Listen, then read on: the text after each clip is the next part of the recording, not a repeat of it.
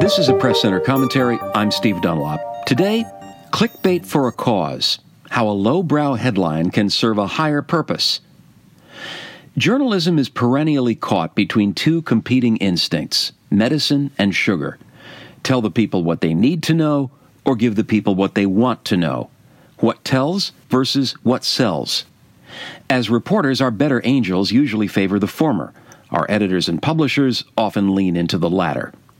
A prominent cable news program recently blended medicine with sugar in a way uniquely suited to the digital age, and it's a fair wager that not even CBS News correspondent Scott Pelley realized it was happening. Pelley has been on tour recently to promote his new book, Truth Worth Telling, which is reviewed in the library section of our press center.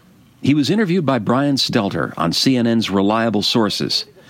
Pelley came prepared with strong medicine related directly to the core theme of his book, media and truth. This is the thing that worries me the most about our beloved country.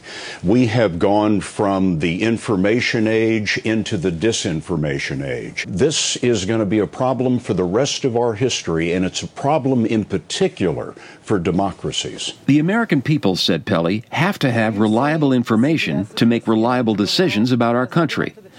And as to how to get reliable information in the fake news era, he offered a very practical suggestion. But if you see something on the internet that you wonder about or that outrages you, then do what has never been possible before. Look at a variety of other sources. Spend 10 minutes figuring out whether that story is true. I wonder what CNN is saying about that. I wonder what the Chicago Tribune is saying about that. And triangulate your information. Like I said, our viewers have never had to do that in history. And today, it's going to be mandatory.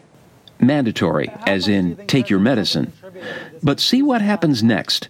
Before he wraps up, Stelter asks a question about the recent shakeup at CBS News, and Pelley takes the interview in a very different direction. Well, we've been through a dark period of the last several years of incompetent management and sort of a hostile work environment within the news division. I lost my job at the Evening News because I wouldn't stop complaining to management about the hostile work environment. But Pelley went on to laud the recent positive changes at CBS, but the die had been cast. You could even argue that he just stepped on his own key message. So what now? CNN posted the entire Pelley interview to its own site and to Twitter under the following headline, Scott Pelley's biggest worry about media and democracy. In the ensuing month, it gathered 276 retweets and 744 likes. Not bad, but not overwhelming. Like all the Sunday morning talk shows, Reliable Sources has a relatively small but well-educated audience, probably the kind of consumers who already take Pelley's advice to keep your sources of news broad and diverse. But when CNN posted the Pelley interview to YouTube, an online powerhouse second only to Facebook in the number of users worldwide, it gave the very same 6-minute segment a vastly different headline. Scott Pelley, Why I Lost My Evening News Job. Within a month, the YouTube posting garnered more than 544,000 views, a huge accomplishment for a lecture about media literacy. Did the Why I Lost My Evening News Job headline amount to clickbait, a crass attention getter? In this case, I'd call it smart marketing, clickbait for a cause.